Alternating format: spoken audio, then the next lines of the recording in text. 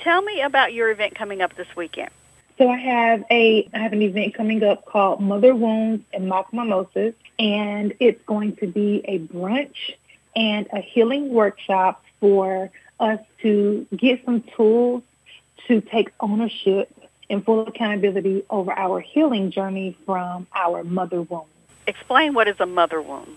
A mother wound is an emotional injury caused by a deficit in the mother-child relationship that eventually forms self-critical, controlling, and codependent behaviors.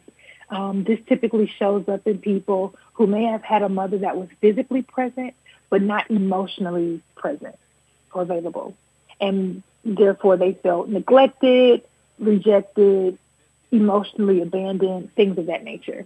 Tell me where this event is taking place and how can people get tickets? The event is taking place Saturday, May 8th from 12 p.m. to 2 p.m. It'll be downtown Dothan at Just Relax Business Lounge. Tickets are $10 and can be found on Eventbrite. You can find a direct link if you go to linktree.com/everythingalleyb, or you can go directly to eventbrite.com and search Mother Wounds and Mock Mimosas.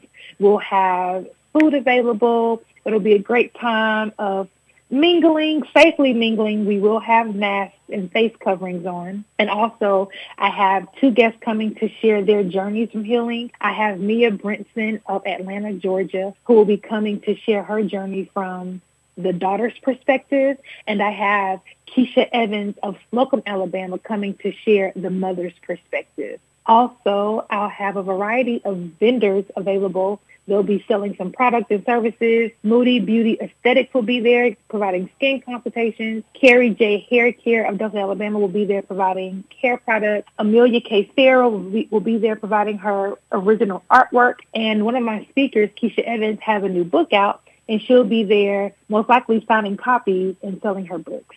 So it'll be a great time for us to, one, finally realize that we're not alone in our experiences, and two, get some tools to continue to overcome. Now, how did you come up with such an idea?